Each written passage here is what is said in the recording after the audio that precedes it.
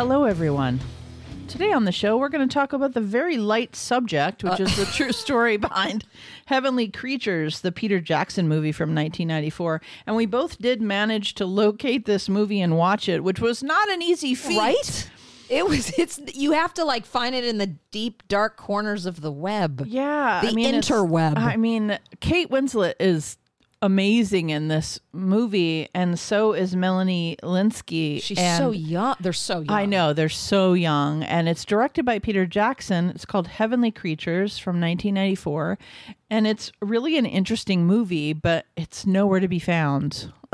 Isn't that bizarre? You gotta really search for it. Why. I guess the Hays Code. It's because of the Hays Code. That's right. Yeah. I guess it just didn't get any distribution. I don't know. Because I know it's a cult classic. It's not like people don't know of it. No, it's totally a cult classic, especially when it comes to female psychopathy and true stories that inspired movies from, psychopathy.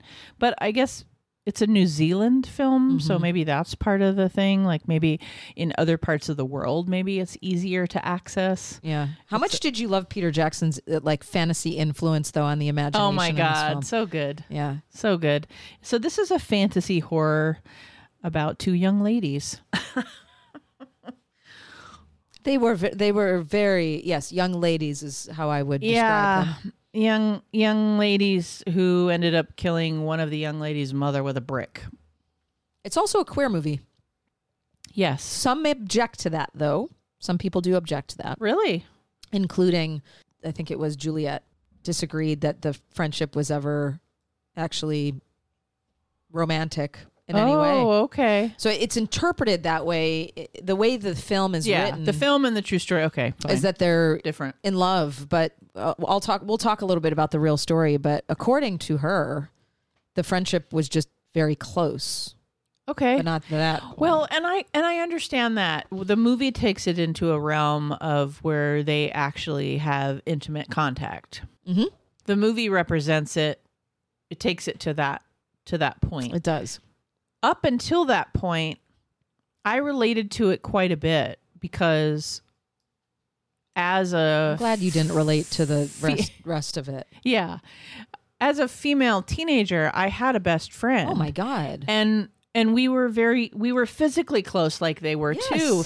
Girl friends as teenagers, many of them, at least my experience was that this movie really looked at the intensity of female friendships. And I think that... And that means physically too. That's right. And I wonder, now that we're having this conversation, who decided to make it, to sexualize it or romanticize it, because there is something very normal about young girls being very close, sisterly, sleeping in the same beds, hugging each other, holding each other's hands. Yep.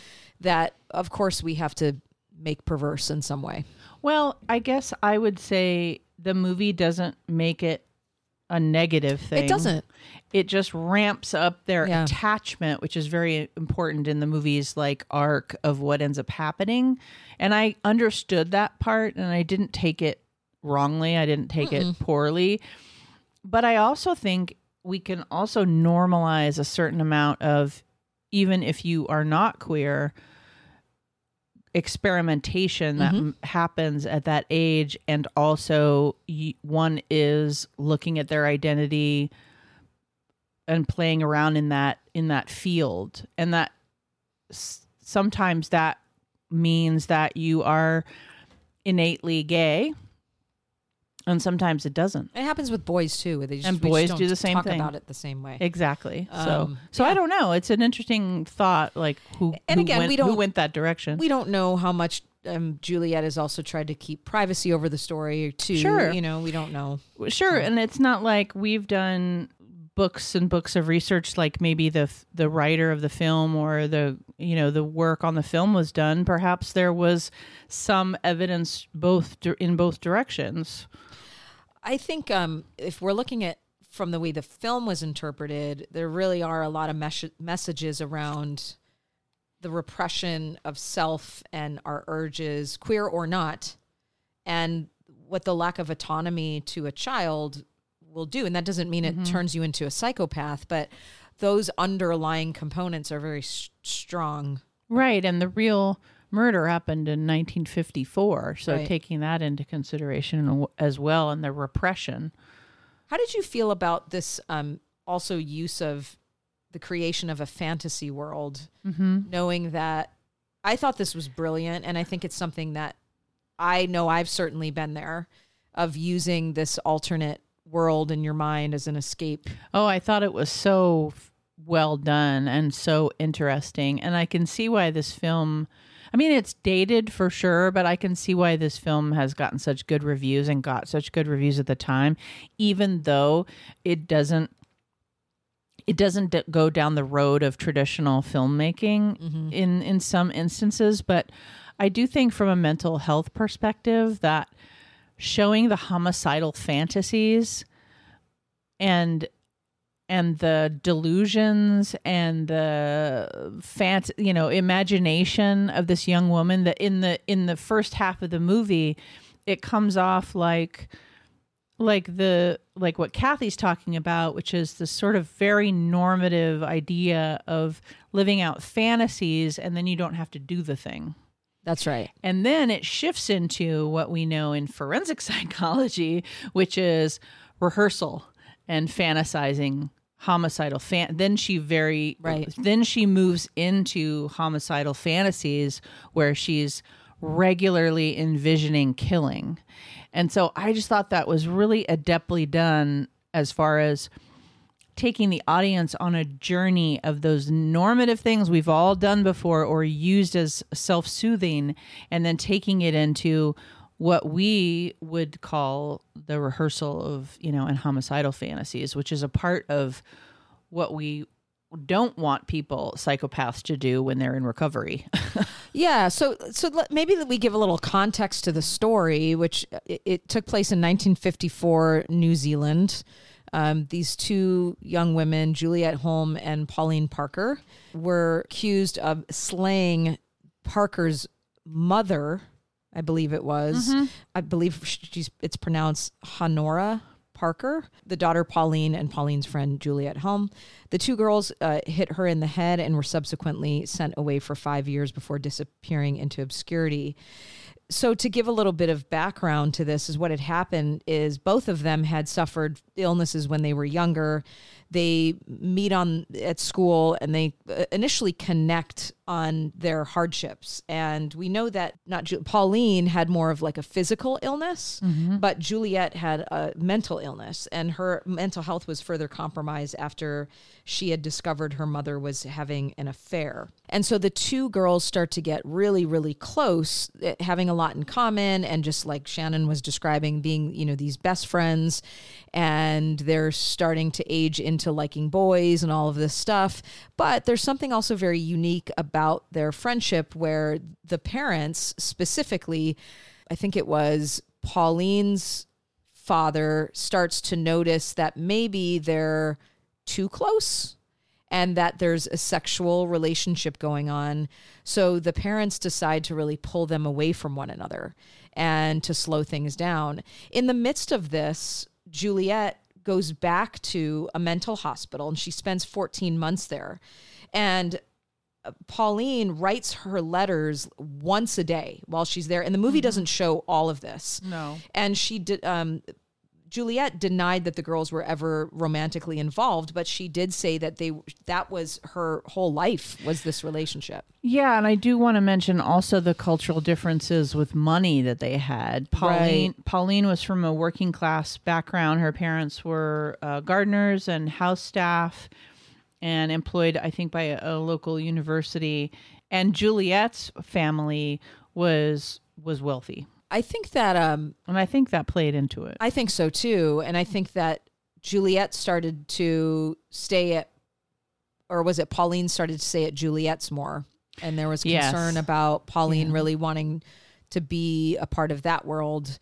And one of the things that the article mentioned around the true story leading up to the murder of the mother was Parker, whose mother was killed, allegedly said that she would take her own life if Juliette didn't help her kill her mother. And I don't think that was mentioned in the film or portrayed.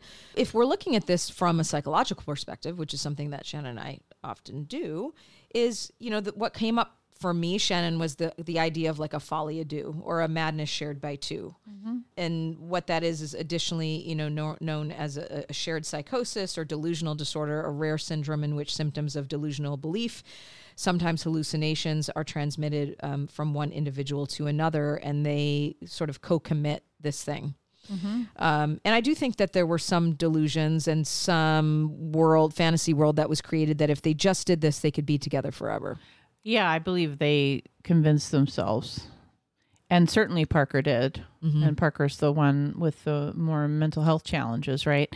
And Juliet was. Juliet was the one. Yeah. So the personality disorder that's there, the idea that they would threaten suicide in order to manipulate others is in line with that personality structure. I just kind of saw BPD all over this. Oh my God. Yeah. I mean, they were 15 and 16 when the murder took place, and they met when they were earlier teens, 12, 13, whenever it was. And so personality disorders are budding. We don't diagnose till later, but if it's anything like the movie, it was there. Right. Yeah. Oh my gosh. It was really interesting. I had I had mixed feelings about my feelings towards the characters. And I think that was intentional. Yeah. There was a lot of empathy, but then there was a lot of like, wow, you're fucking sick. Yeah, very. It got very sick. And I just loved that journey of like a lot of normative stuff. Yeah. And kind of the lightness of them meeting, and how Kate Winslet's character is kind of funny, and they just sort of like each other, and you end up liking both of them for different reasons. They have like different personality quirks that are kind of enjoyable, and it's just kind of very average and fun. And then it's just like this slow descent into mental illness, really. And the way that, and again, we don't really know as much about, we only know what the self-report is from Juliet and Pauline, but if we're relying on the film, what it alludes to is that the distress started to happen when they were pulled away from one another. And then that created this sense of desperation. And there's a scene in the film where Juliet is on the phone with Pauline, and there's this threat that I think is it Juliet's family that's going to move away, right? And Pauline, it just becomes devastated. Like, you can't leave, you can't do this. And Juliet is already starting this like, no, we're going to be together. And this is where they create this master plan at, Lizzie Bordening their way into being together.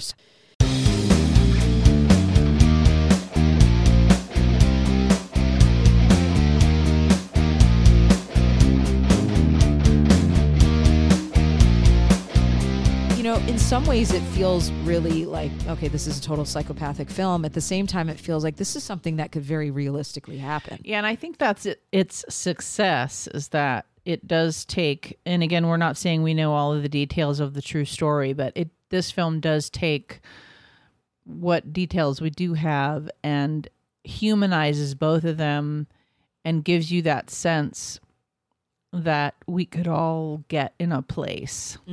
We might not embrace that we could go that far. No. But at 15 or 16, and you've got this kind of situation and all of the cultural pieces that fell into place here and the mental health issues, it's realistic to envision. It is. Not that we have to say, oh yeah, I could find myself in that position. It's more like this felt like a way to look at these young women in a very empathetic way. Absolutely. And I think that the story arc and the way that it's built is realistic, how they got from there to there. Absolutely. There's a lot of character depth. Yes. It's not just about, let's write a story about two psychopathic girls because that's fun and interesting and edgy. It was like, there's a lot of, it's very character driven. So by the time it gets to that place, and I remember the scene where the mother's walking and, Kate Winslet has the thing in her hand. Yeah. And Melanie Linsky's ahead, and you can feel that tension there. It's like, we're either going to do it right now, but once we do, there's no turning back. And there's that moment where I felt like there was a little bit of a conscience. Both of them were really hesitant. Yes, there was a little bit of a conscience, and then they were there. Lies the shared psychosis. It was like, no, we're both in, and we have to do this. Yeah, and then she follows through with killing her mother. Let me just explicate the actual murder. So on the afternoon of June 22nd, 1954, these two girls, they have tea with Parker's mom, and the movie just drags it out too. It's pretty great. You're just waiting. Oh no. And then following the meal, they take a walk in a wooded area, and it says like 400 feet down the path or whatever. They actually bludgeon Parker's mom to death with half of a brick enclosed in an old stocking. Mm.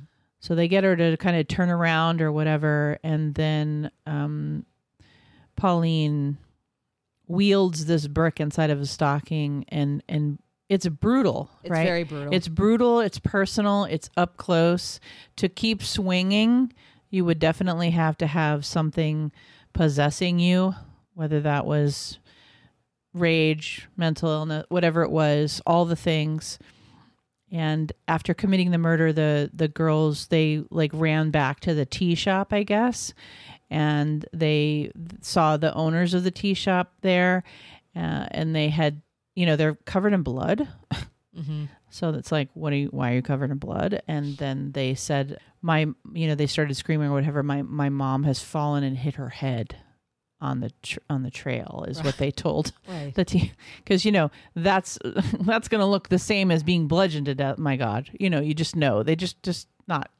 They're not like adept psychopaths, No, and she's crying the whole time she's killing her mom. Yeah, they're not. I mean, she's not like cold and reptilian through it. She hits her once and then almost puts her out as a mercy killing because she knows she can't stop there. Then she's like, oh shit, right, and then keeps going, right, and they were tried and convicted and served 5 years. I saw that. I was like, how? And I know they were juveniles, but how was that all they got? Well, it does say like they were too young to be considered for the death penalty at that time. Yeah. Now, these days, we do consider... It would have been different. They probably would have gotten the death penalty. They each spent the 5 years, and then when they got out, they both changed their names. And it did say that the trial was like sort of spectacular at the time, because they talked about insanity, they talked about lesbianism, they talked about all of these things in this trial, and so it got very sensationalized because of that. Yeah. Parker, I guess, who was the one who wielded the brick, got put on 6 whole months of parole. 6 whole months. Yeah, she learned a lot, I'm sure. After she was released. I would recommend this movie if you can find it. It looks like Juliet actually just died this year at the age of 84. Okay. In April. I'm not sure. I imagine Parker is still alive, but they have new identities and live out there in the world, and to my knowledge have not ever offended again. Well, they were ordered also, to never see each other again. Never see each other again. Whether they did. Makes sense. Yeah, whether they did or not, we don't know. I would imagine it would have been really triggering for them to see one another, but... Yes. Yes. It would have been. Really sad. So I enjoyed this movie and would recommend it. Highly recommend. It is dated. It does have a different feel to it. It does. But I enjoyed it, and we hope that you guys do too. Just from what we know from the movie and a little bit of reading about it, I get that you're saying a folie à deux, and then I'm saying BPD, and I think you agree with Parker. Is there any other thoughts around, because I think people would look at this and see some psychopathy going on? Oh, I think it's rooted. I think that there's some definite root in that, but I feel like they also fed off of one another and did share a delusion. So like what we talked about in the just this recent episode where we were talking about how it can be layered Psychopathy can be layered with other things. And I think that there's psychopathy there. There has to be. Right. In order to go that far to kill your own mother in the way that they did. And it was so plotted. It wasn't a reaction. It wasn't insanity. It wasn't any of these things. I think that would have to be present. Sure. But I think these other things were present as well. Yeah. And I really like how Peter Jackson, the director, there was a very clear distinction between reality and fantasy. There was. And I think that's one of the ways you can get away with having so much fantasy in there, is even when it was innocuous and it wasn't the homicidal fantasies, it was more the pedestal, right? The pedestal that we put people on. It was more like the love pedestal and the fantasies. life they wanted to have that they couldn't have. Yeah. Yeah. And that delusion of being able to, there's something we can do to stay together. Yep. And that shared delusion became very powerful. And through that shared power and the basis of psychopathy and the BPD, it's like, wow, we can not only have this positive thing going on, but imagine what we can do over here. Right. So that fantasy grew in a way that it became pathological versus like something innocuous, or just they fed it. Yeah. And what's interesting too is that I think that whether it was true or not, I don't know, but I can see how society at that time, even now, actually, I believe this would have happened, is to be able to project a sexual relationship onto these two girls and have them, and identify them as queer, like not them identifying themselves as queer, but saying that it gave the culture, it gave the court and everybody else like a quote unquote reason why. It's like, oh, well, if you're in love, now we see the motivation for staying together.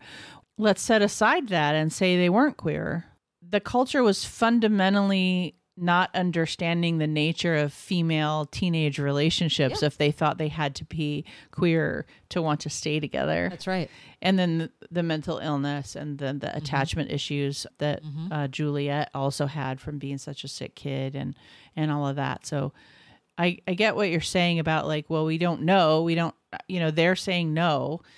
Or they said no, they disputed that fact. But it's not relevant in life. But it's entirely. also really interesting because it's not relevant. They put it in the film, but I also feel like he did a great job amplifying the nature of female relationship at that age. So he kind of gave us both. Yeah.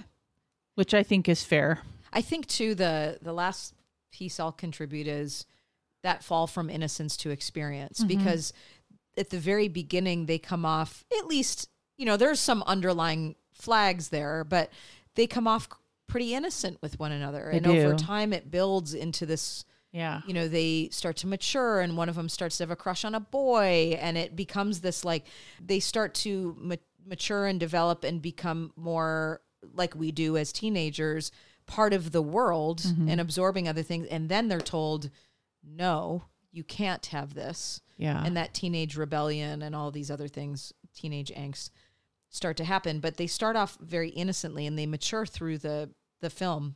And you see that, and you see how that changes their dynamic. So, well, and I think that's where the mental illness comes in too, where the one character who's going to get rid of her mother, that's the reasoning.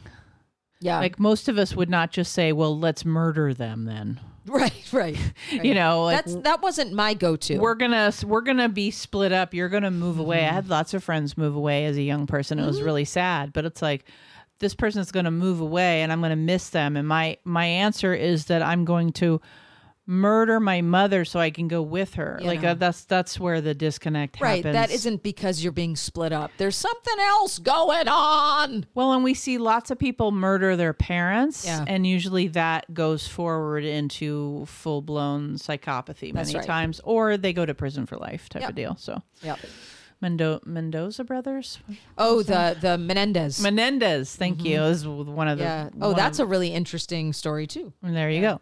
All right. Thanks for listening, you guys. We hope you can find this film somewhere.